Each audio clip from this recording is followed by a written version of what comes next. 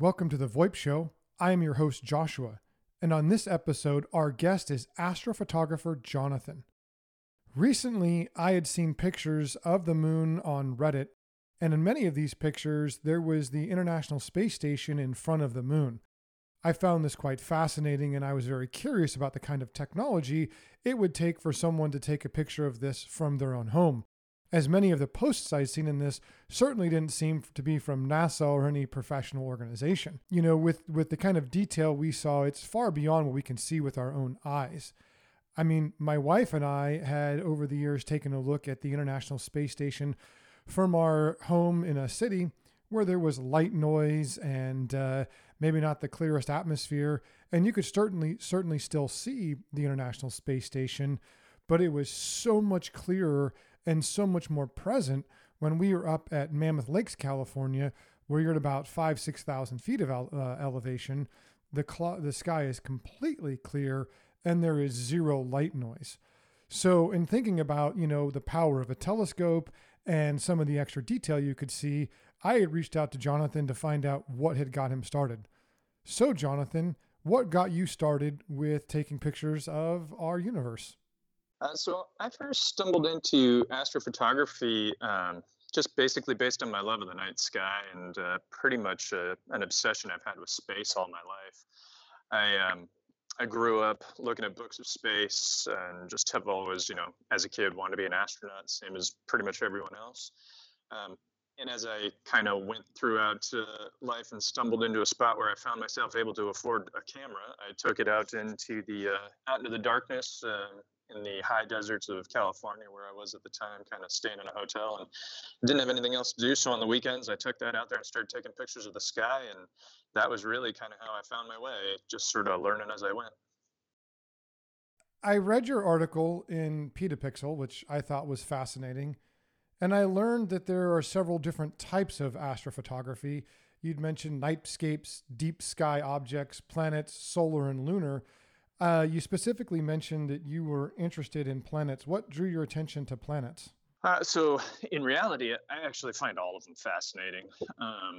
The planetary is kind of the one I've been focusing on at the moment the most right now, mostly because my gear is kind of optimized for that, if you will. One of the realities is most people ask me, what's the best telescope, it's a really difficult question to ask because it's open-ended. It'd be like saying, what's the best camera for anything else? And it really depends on what you're shooting at. So as usual, you kind of have a goal in mind of what you want to do. And as you start stumbling into something, you realize maybe it wasn't exactly what you thought you were buying. And I ended up buying this gear that I got, which at the time, my goal when I first got a telescope was see the planets, because obviously everybody wants to see like the rings of Saturn, and they think that's sort of the most exciting thing out there. So when I did all that, in turn, the equipment that I have to take pictures is kind of perfect for planetary imaging. So I've really been focusing on that. And coincidentally, 2020 was all the bad things that have been happening, and it's actually been really good for astronomy.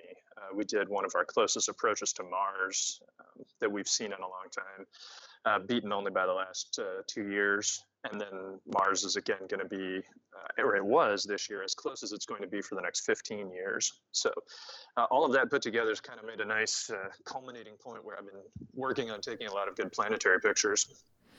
It's interesting because my wife and I take a walk at night, and as we loop around the neighborhood, we could see Mars coming together. And it actually reminded me when I was in, my gosh, I must have been in fourth or fifth grade, Mars and Venus were coming closer to closer. And at night, we were supposed to go out and look and kind of chart, like, with our fingers or hands or however close they were getting. And it reminded me of that.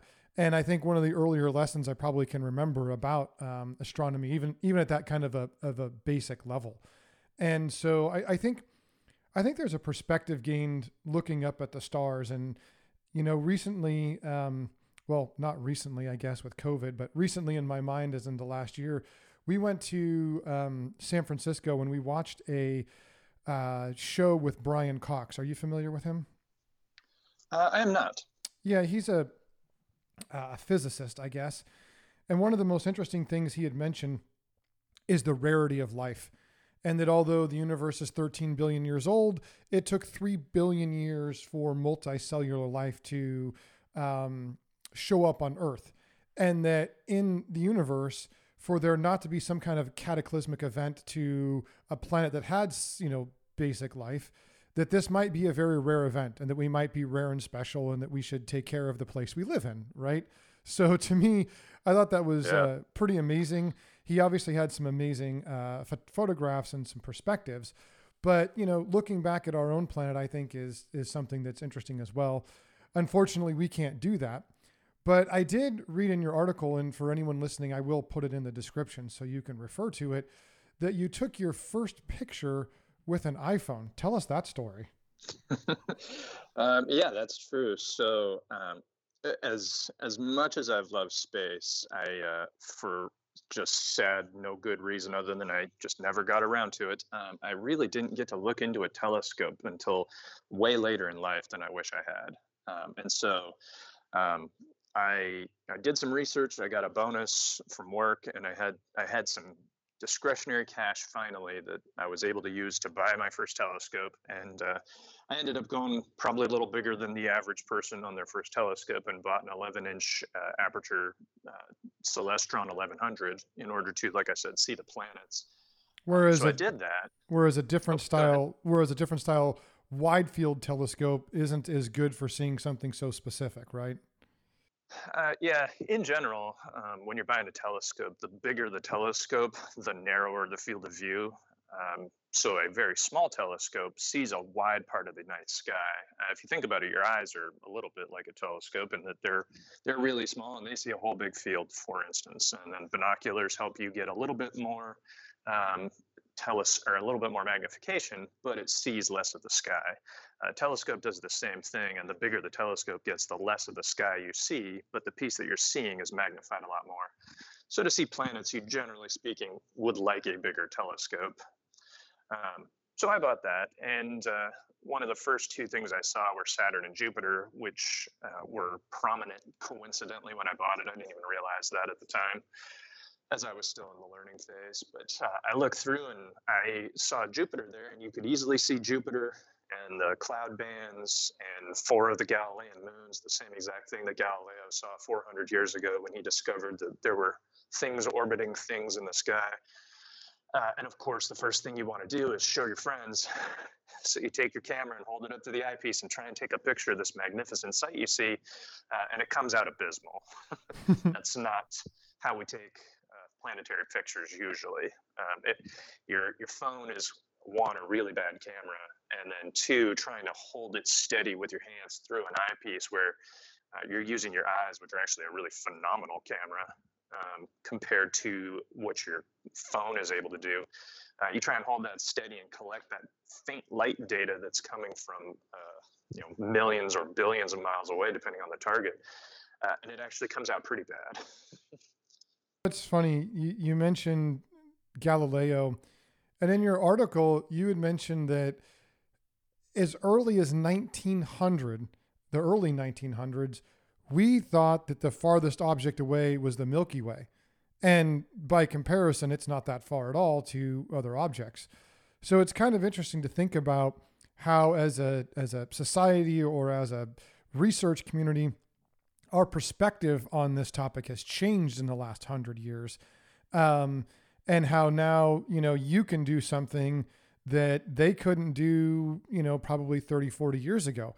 So I guess a question I have is, while we're on that topic, what kind of technology changes have you seen since you started that have made it so that it's either easier for people who are at an amateur level or maybe that about on a higher end level that give us more knowledge?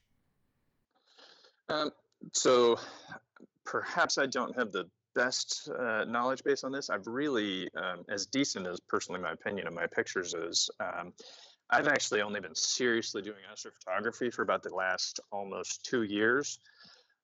So in that time, however, I have seen some advancements, and a lot of them are coming in the camera field. But having done the research, I think in about the last 5 to 10 years, there've just been leaps and bounds on what people have realized that they're able to do with the technology that exists. For instance, if you take a look back, you talk about, we thought that the Milky Way was the only thing around, or the furthest object, and then later we discovered there was more. That discovery was made by Hubble, the gentleman for whom the telescope is now named.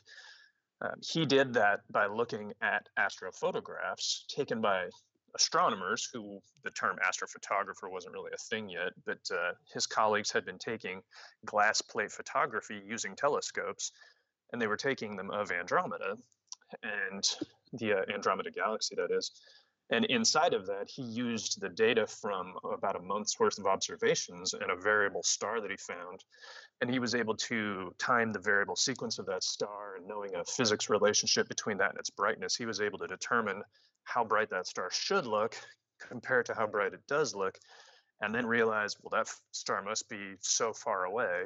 And doing that, he came up with a rough calculation for an order of magnitude of how far away that galaxy was, which of course blew away the size of the Milky Way. So those folks were doing all of that with literal like glass plate photography, which is kind of what you saw in the Civil War era when cameras were first invented. Nowadays, we're taking them with just anything from digital, normal DSLR type cameras for the long range galaxy shots. And so the process hasn't changed a whole lot, but the technology's gotten a lot finer. Some of the more interesting ones, though, have been in the planetary field, where instead of taking an actual like snapshot like a camera like you're used to with every other photo you've ever taken, instead we take videos. And we do that to try and overcome the atmosphere of the Earth. And as I take these millisecond long video frames over the course of about 5 minutes, I end up with thousands upon thousands of frames of, say, Mars.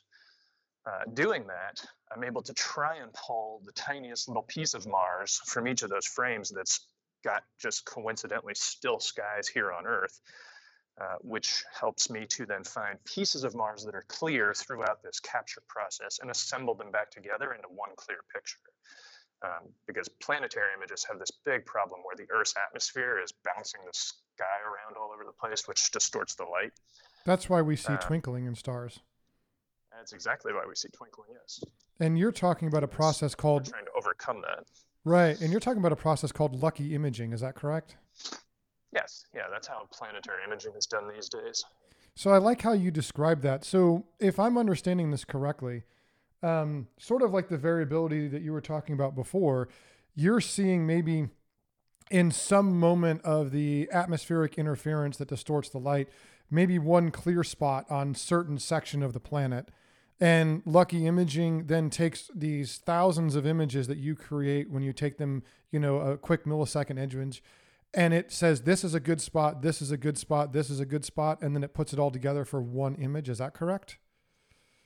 That is generally right. The only add-on to that is because of how dim the single frame is, it actually takes, say, out of 20,000 shots, it does exactly what you're saying, but it'll take maybe 3,000 in one section, 3,000 in another, and 3,000 in another, and it does what you're talking about, but it takes those packets of 3,000 or so, and it will then average those together, which then lowers the noise floor and raises the signal from the data to help get rid of some of the fuzziness of the image as well.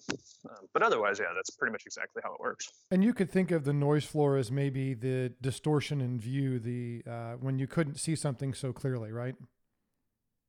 Well, that actually, the noise is generally speaking because the images are coming from such kind of a dim perspective. I take like a millisecond shot of Mars. I really don't get that many photons from the planet itself in that.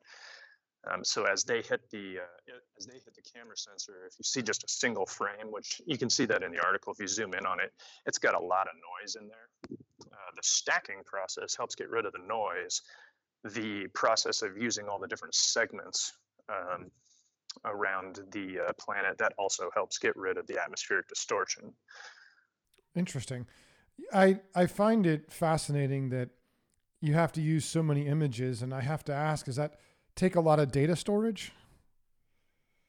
Yes, it really does.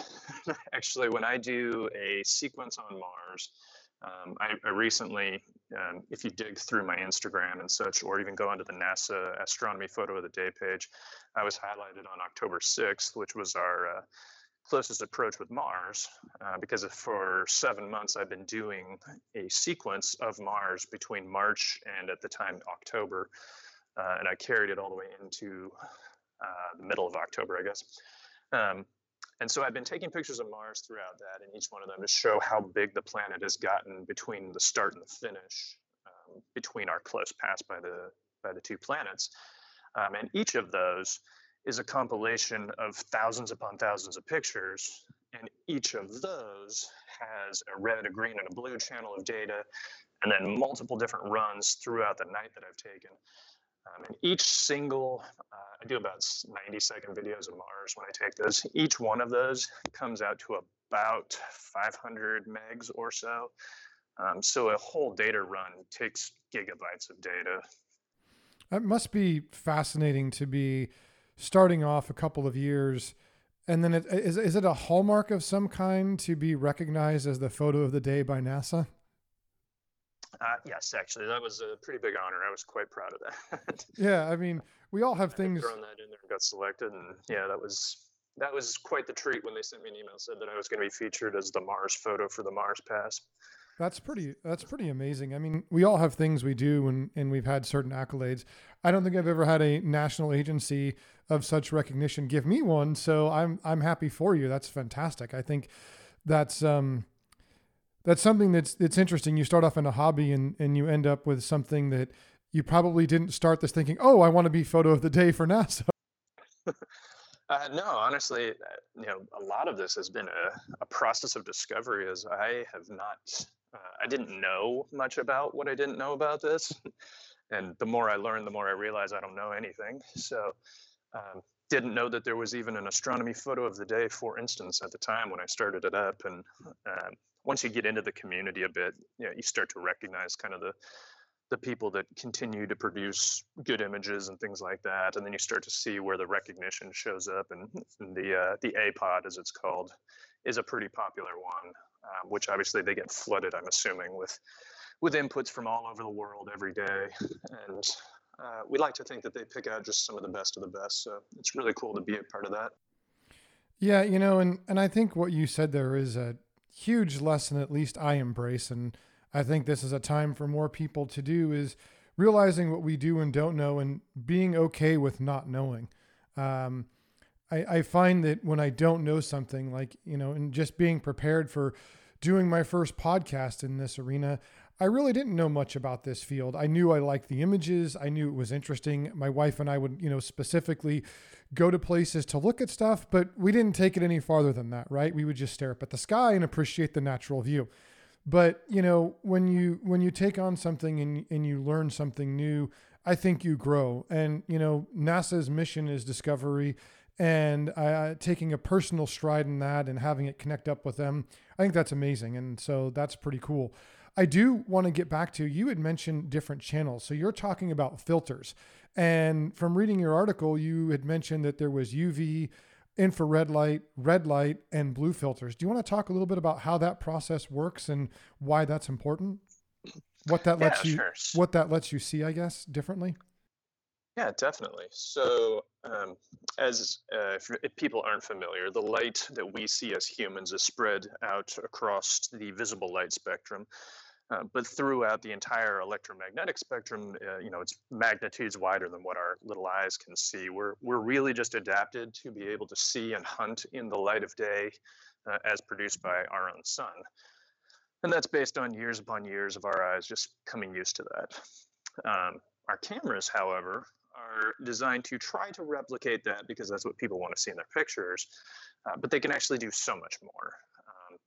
So you really have kind of two choices when you're going to take pictures with regard to astrophotography. You can either run a black and white camera and then use filters, which block out certain light and let other light through, or you can use what's called a one-shot color camera. Both have their pluses and minuses. The one-shot color is phenomenally easier to use, and to be fair, they're getting so much better and better as time goes on that there's not a lot different between the two, as we're kind of approaching a point where they're getting really similar with quality. But with the black and white filter, what you can do is put, say, a red filter, the black and white camera, you can put, say, a red filter in front of the camera, and only red light gets through, which has a couple advantages. On the black and white camera, every pixel is being used to record data. On a color camera, if I was pointing it up at the sky and I shoot at Mars, it has a built-in filter sequence over it called a Bayer filter or a Bayer matrix, and it breaks each pixel down to a color assignment. So imagine a square of 4 colors, 2 by 2, 4 pixels. 2 of those are green, one's red, one's blue. On my black and white camera, I've got 4 pixels. I put a red filter over them, all 4 are red. So when I take a picture, the amount of red data that I get from Mars, taking a picture of the red planet, on the black and white camera, I get 4 times as much data in a single shot as I do in the color camera. And depending on your target, that may or may not be a big deal. But it allows you to get a lot more data fidelity as well as resolution if you're shooting at a high enough resolution scale with the black and white camera. But the downside is now I need to then change filters, possibly refocus to get green data, do the same for blue data. You usually want to get luminance data, which is just overall brightness data. And then you have to combine those all back together in order to get one coherent color picture that our eyes recognize as color, because otherwise everything's black and white. Whereas your one-shot color camera, you can take a picture and produce a color image instantly, but it may not have the resolution and the detail that you want compared to your black and white camera. That's fascinating. I believe some of the early satellites used black and white because they could get higher resolution. Is that correct? It wouldn't surprise me. I'm referring to satellites that left Earth's orbit and headed off into the universe. I gotcha. I do believe that I actually think I would have to look, but I think most all of our cameras that we have put out have been black and white with colored filters that they have the ability to check through. And a lot of the unfortunate part with that is everybody wants to know, what does it really look like? Like if I flew out to Neptune and looked at it, what color is it? And the worst part about all of that is we don't 100% know. Right. So I can look through a telescope and see the color blue on Neptune with my eyes, but my eyes are really kind of suffering from distance and atmospheric distortion and the fact that it's so dim, so it starts to turn kind of gray because my color cells just aren't receiving it enough. The cameras that we send out there, I believe, are all black and white with different filters, and then someone takes that data and tries to put it back together. But they don't always know because there's nothing to calibrate it off of, because we don't have a color chart sitting there right in front of it. Color chart. Yeah. So interestingly, what they've actually been doing, if you look at pictures of like the Curiosity rover or any of those out on Mars and dig around on them, often they have little color pucks just sitting on the side of the rover. So when they take a picture in frame, they do have a color chart there so that they can help calibrate that to what we would see. Oh, interesting. So when the filters are used, what kind of details or features on an object that you're taking a picture of, what does that help you see? So it really just depends on what you are looking at, since everything is kind of different. If I'm looking at, say, deep sky objects, you can put a filter on that specifically kills out everything except for a very specific band in which hydrogen alpha, which is a very prominent molecule out in the galaxy or out in the universe, it kills out everything except that. And so then that comes through, and your camera, which sees down into the infrared bands, even though our eyes can't, can pick that up, and then we can add that data into an image. More interesting with the stuff I've been working on lately are things like on Venus, where if I take a picture in the color band, even if I do mono imaging of red, green, and blue and put them all together, I still basically get just kind of a grayish, maybe slightly yellow circle, because Venus is just covered in clouds. Interestingly, though, we know the clouds on Venus are made out of sulfuric acid. And we also know that it absorbs ultraviolet light. And so when I put an ultraviolet filter in front of the camera, I'm able to pull out details of the clouds on Venus, because now I'm starting to see structure based on light being absorbed and light being not, whether or not there's clouds there. So things like that can help us see things that our eyes never could. Interesting. In terms of difficulty, what are some of the hardest things that you had to go through when you started? I would probably say the toughest aspect to this, and it's the one that it's a frustrating answer to people when they ask me, what can I do to make my images better? But the reality is, figure out how to use your equipment as best as possible to include focusing and a process called collimation. Collimation is where you take the mirrors in your telescope and you have to adjust some screws on them to line them up as perfectly as possible. Because inside of a telescope, at least in I have a reflector telescope, so it has mirrors in it which bounce the light back and forth before it gets to the camera. If those mirrors are out of alignment by even the tiniest amount, the light doesn't get perfectly pinpointed down onto my camera. Going through that process is a very delicate sort of thing. And so getting that right and then being able to accurately focus the mirrors as well, which is, it's different than collimation, but the end result creates, again, that pinpoint image that hits right onto the camera sensor at the right distance. Being able to do both of those as good as possible is like the key to getting a clean astrophotography image with regard to like the planets especially. That's a time-consuming process to learn how to collimate it. And if you're doing it manually with just your eyeballs as your collimation tool, it gets kind of tough because you're trying to, when you do a collimation process, you're looking to make a circle inside of a circle, which doesn't make much sense if you haven't seen it. But if you're just eyeballing that, it's tough to know if you're precisely accurate. So I've switched to a computer program that brings that image up and helps me to fine tune it. And getting all of that right has been finicky and difficult, but once I started learning how to do that, my images just reached the next level, frankly. Sounds like Galileo would have appreciated some kind of software like that.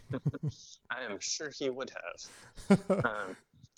Interestingly, if people think about Galileo looking at what he saw, I've got a pair of binoculars that do about 25 times magnification. I set those up sometimes just on a tripod next to my telescope and look through them. And you can see there's Jupiter and there's its moons, and you can totally just see those through a pair of binoculars. His telescope is about 25 times magnification. So really looking through those binoculars is about what he saw. And if we look at it right now through binoculars, it doesn't seem like anything crazy. You think, oh, hey, there's some moons. That's interesting. I knew those were there. And it's kind of it bends your mind to think that someone seeing that in the past just changed humanity. Right. And how far we thought, we were from objects and how much objects or distance there was between us and whatever the end of it was, right? From our perspective at that time. I mean, it's my understanding, and I don't remember if the Hubble telescope was involved with this or not, that we can actually see back to the beginning of what they call the Big Bang, 13 something billion years ago. And the images of that, are only something that's recently possible. And it's kind of fascinating to me that within, 100 years of technology, we've gone from, a few billion years. Well, actually, I don't remember, how far is the Milky Way from us? So we're actually in the Milky Way. So technically, it goes from 0 all the way out to a few hundred million light years, I believe. I'd have to pull up the exact numbers. But we're not in billions. We were 100 million, or we were in millions of light years in the 1900s. Let me take a look real quick. I can Google that one while we sit here. Yeah, sure. The beauty of modern technology is if you don't know, you can just look it up. Right. And that honestly is about how I've gone with a bunch of this. A quick searching is I was off on a few zeros there. 105,000 light years roughly is a guess. Okay. So we went an estimate, but yeah. So in 100 years, we went from thousands to billions, right? That's a massive difference in perspective. And to me, I'm always fascinated by, I'm not gonna suddenly become a astrophysicist and, start calculating all of these things, but I certainly appreciate understanding, some of these things. And, one of the more humbling things that I learned was when I was with Brian Cox's show, that our ability to influence is limited. So let me explain. If we had the brightest light and the loudest audio signal possible, and we sent them off in a direction, and there was someone just beyond 13 billion light years away, they would never hear us because space is expanding faster than the speed of light. And beyond that 13 billion year barrier, we will never have any influence. And being that the observable universe is 90 billion light years, and while 13 and 90 sound close, the actual distances are just unimaginable, right?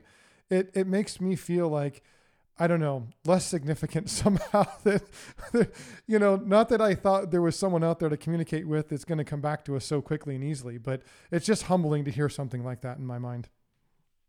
Oh yeah, it very much is. It's interesting to watch people's perspective change for those who can start to wrap their mind around just kind of where we are in the universe.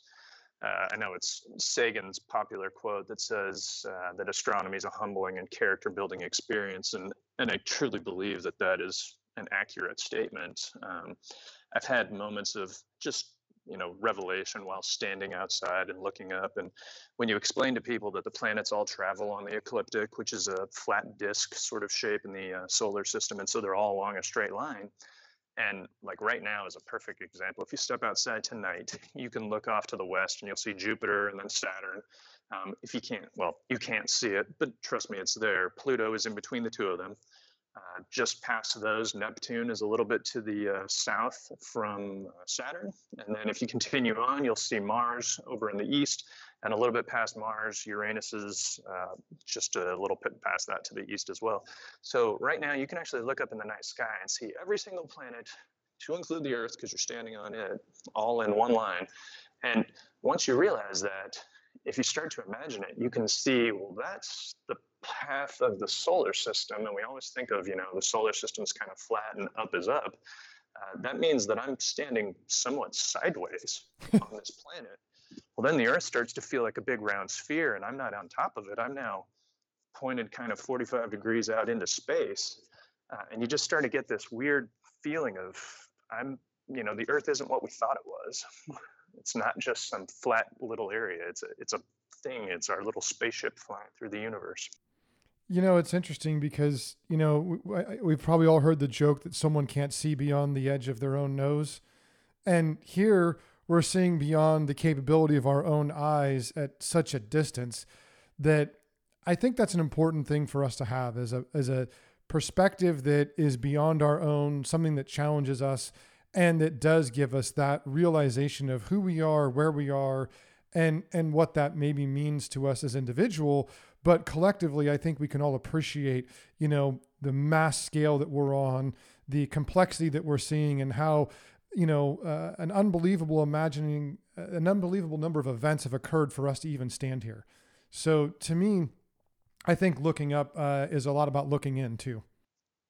Oh yeah, it definitely is. And you mentioned the idea of our place in the universe, or our importance, and how that's changed throughout the different discoveries that we have. I think that there's something else that I've seen. If you look up the pale blue dot, if you've never Googled that, I'd recommend taking a look at it. It's a shot by one of the Voyager satellites that are now extrasolar system distances away. They've been the furthest thing humanity's ever put out. At one point, they turned one of them back and took a family portrait of the solar system, and were able to get the different planets, and they snapped a shot from Earth, and it's the furthest thing we've ever had as far as a long distance selfie. And if you look at it, Earth comes out as this pale blue dot, and it's a fraction of a pixel, and there it is, just hanging in space. And one of the revelations that people take away from that is, imagine if we saw a planet in another galaxy or another solar system or whatever, which we can now start to see, frankly, with our telescopes. Imagine if you look at that and you heard that the people on that planet were killing one another over resources, or they were, committing racism on one another, or anything that just seems kind of crazy when you think, well, they're all on that little dot together. Why are they fighting so hard to kill each other? That sort of thought then makes you want to look backward at us and say, well, what if they're looking at us? Why are we behaving in ways like that? Especially if you consider that, we don't even know if there's other complicated life out there. I think there's some pretty good consensus that there's some simple life is probably most certain. But if it takes 3 billion years and we're the only model we know of, so it's the only standard we can think of, to create life is complicated, then there may or may not be other life out there. And I think that in itself makes it precious. And for us to, I guess, waste that or use it in some way that doesn't respect the rare and specialness of it, it bothers me on a fundamental level. So I'm right there with you. I wish people could have that perspective and think about it. And I am familiar with that image. And it's funny, I didn't think about that in preparing for this interview, but I remember seeing that and thinking, wow, it is, we put it in today's terms of selfie, right? Because that's what we're familiar with. But it is a humbling reminder that in this vastness that's out there, we are but a speck among a speck. And if you go far enough away, we're not even a speck, right? No. And so I think there's some humbling that happens with that and some realization that we could do things better, I guess. And I think we should all strive for that, I guess, that's what the message it brings to me. Yeah, no, I totally agree. And it ends up feeling a little frustrating sometimes when you see people find ways to group themselves into I'm this group and you're that group, and then they come up with their differences, and it causes angst amongst them because it's the us's and the them's, and in reality we're all in us, we're all here together. And I think that's something that once you kind of step back and don't worry about your kind of terrestrial problems for a night and peer through a telescope, or just go out and even look at the Milky Way and watch that stuff and start to try and get your mind around the reality of existence and how big it is and how little we are. I think part of that can help us look past some of those differences. And a big part of why I've been getting online, which I'm always hesitant to do, frankly, but getting on there and putting these things out is because I truly believe that is something that I would like to be a part of, is helping people understand that. And, I think when you cut through all of the perceived differences, I think we hold many of the same values. I think if you look from a values perspective, in many cases, we probably want the same things. How we get there is maybe different. And so I value that in this space. You see a lot of garbage on the internet, and it's probably some of the worst of humanity, right? And because people are somewhat anonymous and they feel free to share things, and whether they truly mean them or whether they just want to start some garbage or whatever, you never know. But in this particular project, I've seen some amazing posts with some just fascinatingly interesting information. That's what drew me to, the post of the picture you did. And I think it's important that we try to connect and understand each other from this perspective. And you and I have never met. We may never meet, but we both value something. Obviously, you've taken it to another level, but the perspective can still be the same.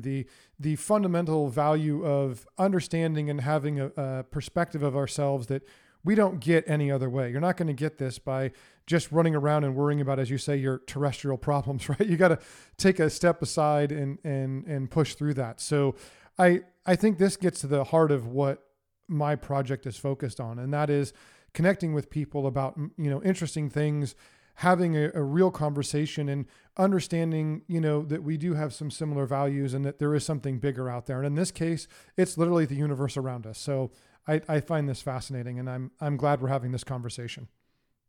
Yeah, no, it's been a pretty interesting thing as far as I'm concerned too, to bring that to people. I think the just the eyes when people look through the telescope for their first time, which I've seen a number of people do that. I've set my telescope up for telescope parties and things before, and um, everybody has their expectations of what they think they're going to see or what they want to see and whatnot, and um, it almost never matches that. It's either they're used to the images from Hubble and why am I not seeing those, it's uh, or it's even more grand, which is, I think, more often than not, the things they see are more grand than what I think they thought their eyes would present them. I know that was the way I felt the first time I saw Saturn hanging in the sky. Just, you couldn't wipe the smile off my face, and it was just almost too beautiful to be a real thing that hangs out there in nature. It's funny. You just gave me an idea. I'm an idealist. I believe in us working together.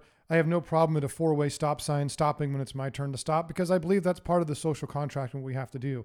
And we've been talking about something that, has a budgetary requirement, has a learning requirement. It takes time and dedication. In your article, you talk about the weight and difficulty of certain telescopes and moving them in and out of the house and, all the parts that go with them. But you just said something that, again, is fascinating. You said telescope party. And as soon as we can gather back in groups again, safely, which I'm hoping is very soon, maybe people with your skill set, hosting telescope parties and giving people perspectives, maybe small groups at a time, maybe one person at a time, people get that perspective. And, if someone were to offer a telescope party to me, I would happily go attend because to me, I'm going to get to see something that I maybe not have the inclination to do on my own. But I could see enjoying that. I could see someone setting it up and it could be something as simple as Saturn in the rings and being, wow, you see an image of it, but then you see it for real in a telescope. And I'm sure it is different. And maybe that gives that slight little bit of perspective we're talking about to people. So for anyone who's listening, who has this ability, I'm going to say maybe when COVID is over and it's safe, that we start the hashtag telescope party and we invite some neighbors in and we start taking a look together. Because I think that would be an amazing thing socially.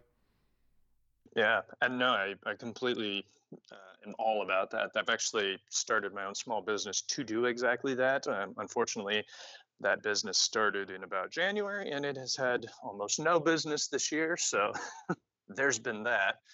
But yeah, that's something I've found with like people wanting to either be an astrophotographer as a hobby, or folks just wanting to do something special for their kids or a Boy Scout, Girl Scout troop, things like that.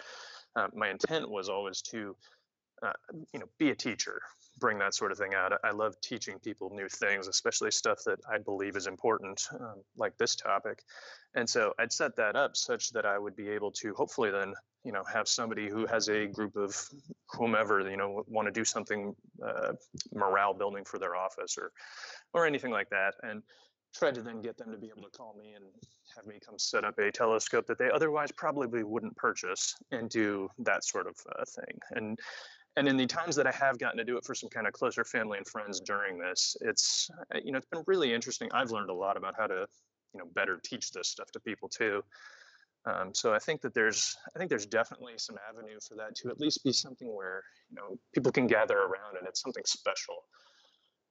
And they can, frankly, in one way, they can tie into kind of our natural ancestral heritage of going out and looking at the night sky and getting our entertainment from that, as opposed to perhaps just face down on the internet, which tends to be kind of more and more our move these days.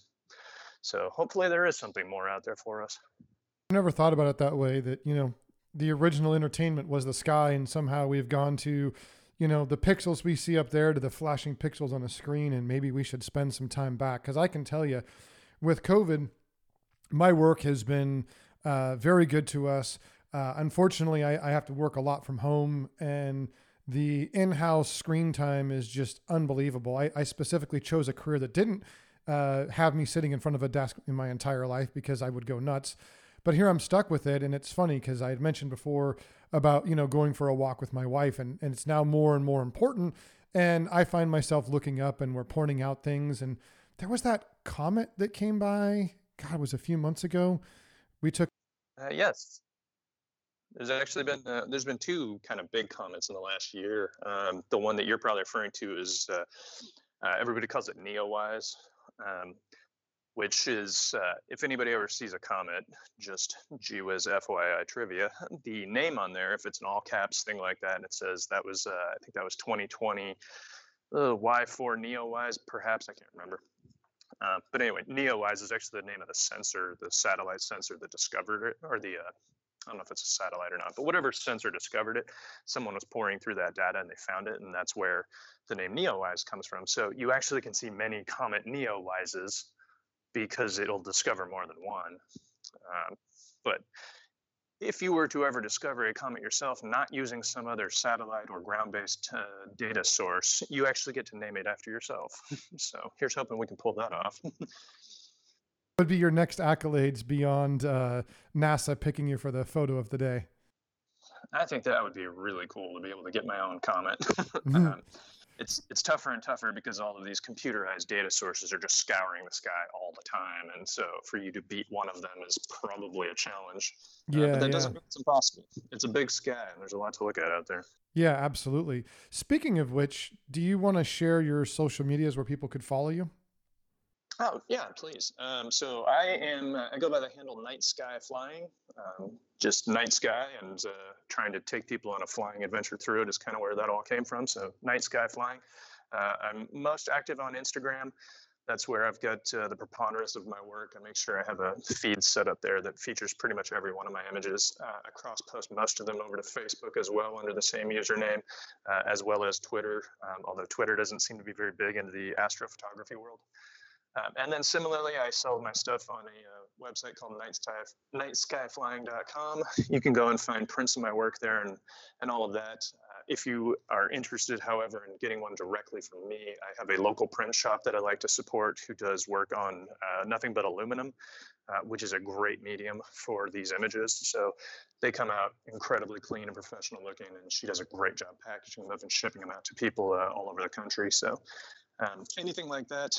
And as well, I guess I do have a new product that just came out. I produced a calendar in which I put in all the significant dates for astronomy events that'll occur in 2021, and then loaded that with my astrophotography images each month.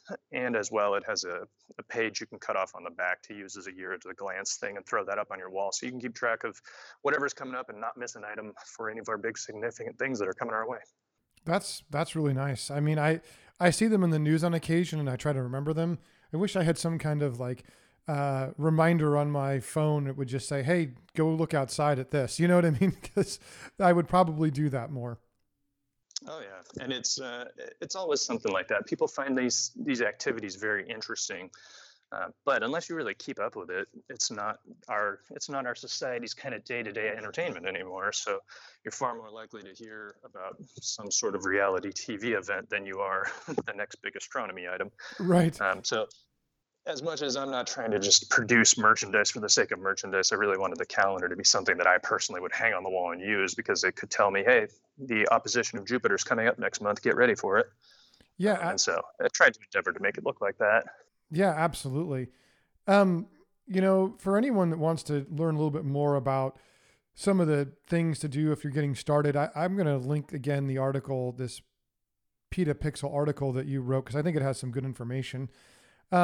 And wrapping up here, what is the next project you're working on that we could look forward to seeing on Instagram? So I am trying to dive into more of the deep sky photography right now. The planetary season has kind of ended. Those were all present really during the summer. We've hit the opposition of every planet in the sky, and they're going to start to fade into the eastern horizon. So as we approach winter, we get a bunch of really cool targets that most people don't realize are there. I mean, we're all familiar with Orion and Orion's belt and the big constellation thereof. What we don't realize is if you get to a dark site and look up at Orion's belt, you can see his sword hanging down there. The middle star on Orion's sword has one of the brightest nebula in the entire night sky for us. It's one of the few places where we as people can walk outside, look up, and see a stellar nursery where stars are being born. And so we can go out there and we can see that, and it's just a big, beautiful thing, but it's really faint for our eyes. And so my next sort of project set is to take that and the Andromeda Galaxy and go work on those, which are prominent night targets, and really work on getting my auto guiding process for deep sky photography down. That sounds very, very interesting. I'm I'm fascinated to hear, people talking about nebulas and different parts of the universe that are out there. And I took a class in college, and we talked about protostars and protoplanets and these big gas clouds, and how the weight and gravity of them eventually compresses down to create something. And so when you talk about the engine that makes part of our solar system, to me, that's always fascinating because that's literally the building blocks of what we sit on every day. Yeah, no, it's a pretty it's an in-depth topic that it's got so much because it is both the story of the smallest little molecule and how it interacts gravitationally with something else to combine into something bigger, and then it ends up, once you unpack it all, it delves into the entire story of us because we're all made from the same stuff. So you can really wave top it and be hey, here's kind of how the universe works, and go all the way down into the minutia physics of it. It's a pretty impressive topic that you can bring anyone together with, no matter their learning level or their education, because we all at some basic level can understand that we're part of this. Yeah, absolutely. Well, before we go, is there anything else you want to share with the audience that I haven't asked? No, I just want to say thanks. I really appreciate being a part of this. And if anybody would like to hit me up, you're more than welcome to contact me at either Instagram, just via direct message. I really, like I said, like teaching. And so I get questions all the time about how to do this, how to make it better, how to get started. So feel free to come find me at Night Sky Flying. And if you'd rather, you can hit me right up on email, nightskyflying@gmail.com. And I'm available whenever you guys want. Fantastic. And I would enjoy doing another interview, and hopefully we get a chance to host one of those telescope parties with a few more guests. This is the first episode of The VoIP Show, and I have enjoyed you as a guest, and I look forward to seeing more of your images. Outstanding. Well, thank you very much. I appreciate being your first guest.